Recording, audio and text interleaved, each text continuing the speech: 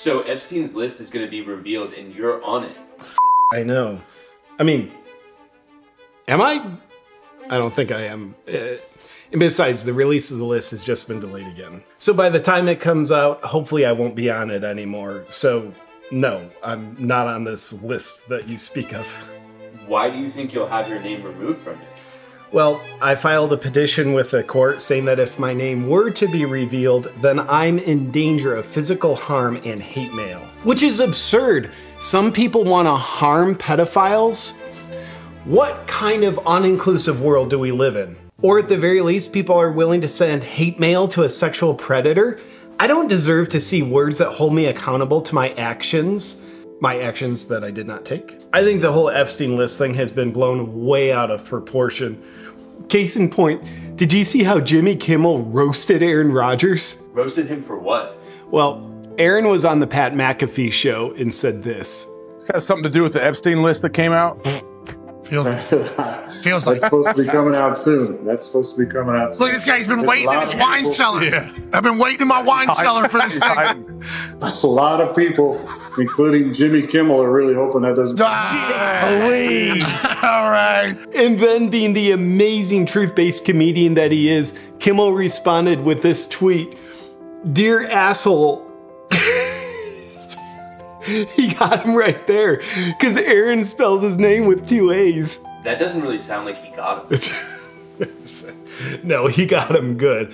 And just wait till you see what else he said. Dear asshole, for the record, I have not met, flown with, visited, or had any contact whatsoever with Epstein, nor will you find my name on any list other than the clearly phony nonsense that soft-brained wackos like yourself can't seem to distinguish from reality. Your reckless words have put my family in danger. Keep it up and we will debate the facts further in court.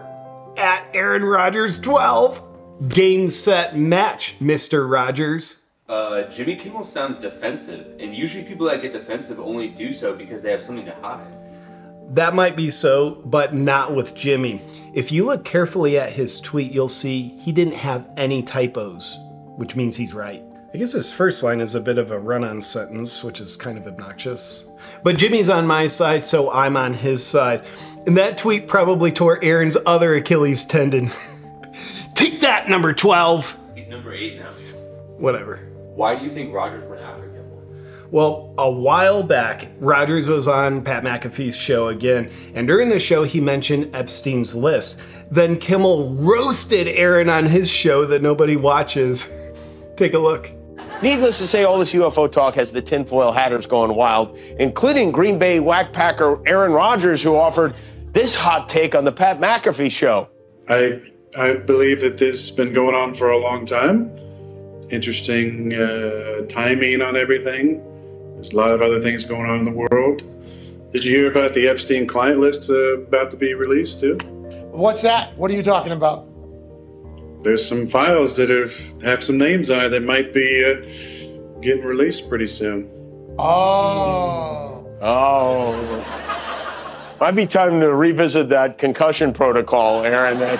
Kimmel's brilliant. The fact that he insults someone who acknowledges that a list of sexual predators exists in a way that insinuates that the list doesn't exist shows that he wishes the list doesn't exist for some reason. Just like I wish the list didn't exist. Why do you think Kimmel was trying to persuade people to believe that the existence of a list, which we know exists because the courts have it, doesn't exist? I don't know. I mean, why do you think he'd do it? It's probably either because the list that we know does exist doesn't exist, or because Kimmel is running cover for pedophiles. Which I appreciate him doing, but it's probably the first one. Look.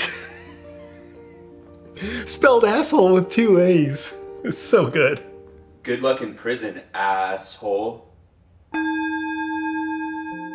What's up, my friend? I want to tell you a little secret about how I use my all-time favorite product out of the Awaken CBD product line, the CBD oil tincture. Because I'm not someone who likes to leave my health, wellness, and how I feel and function on a daily basis to chance.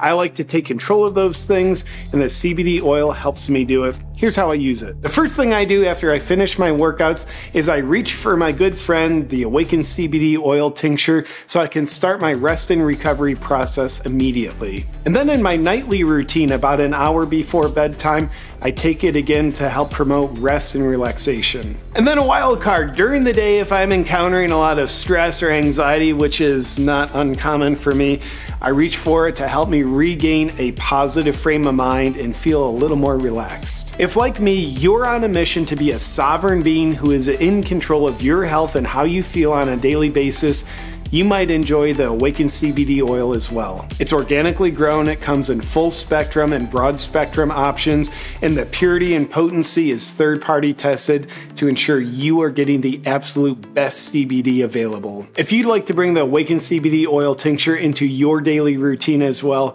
just go to awakencbd.com and you'll also get 10% off your first order. Enjoy, my friend.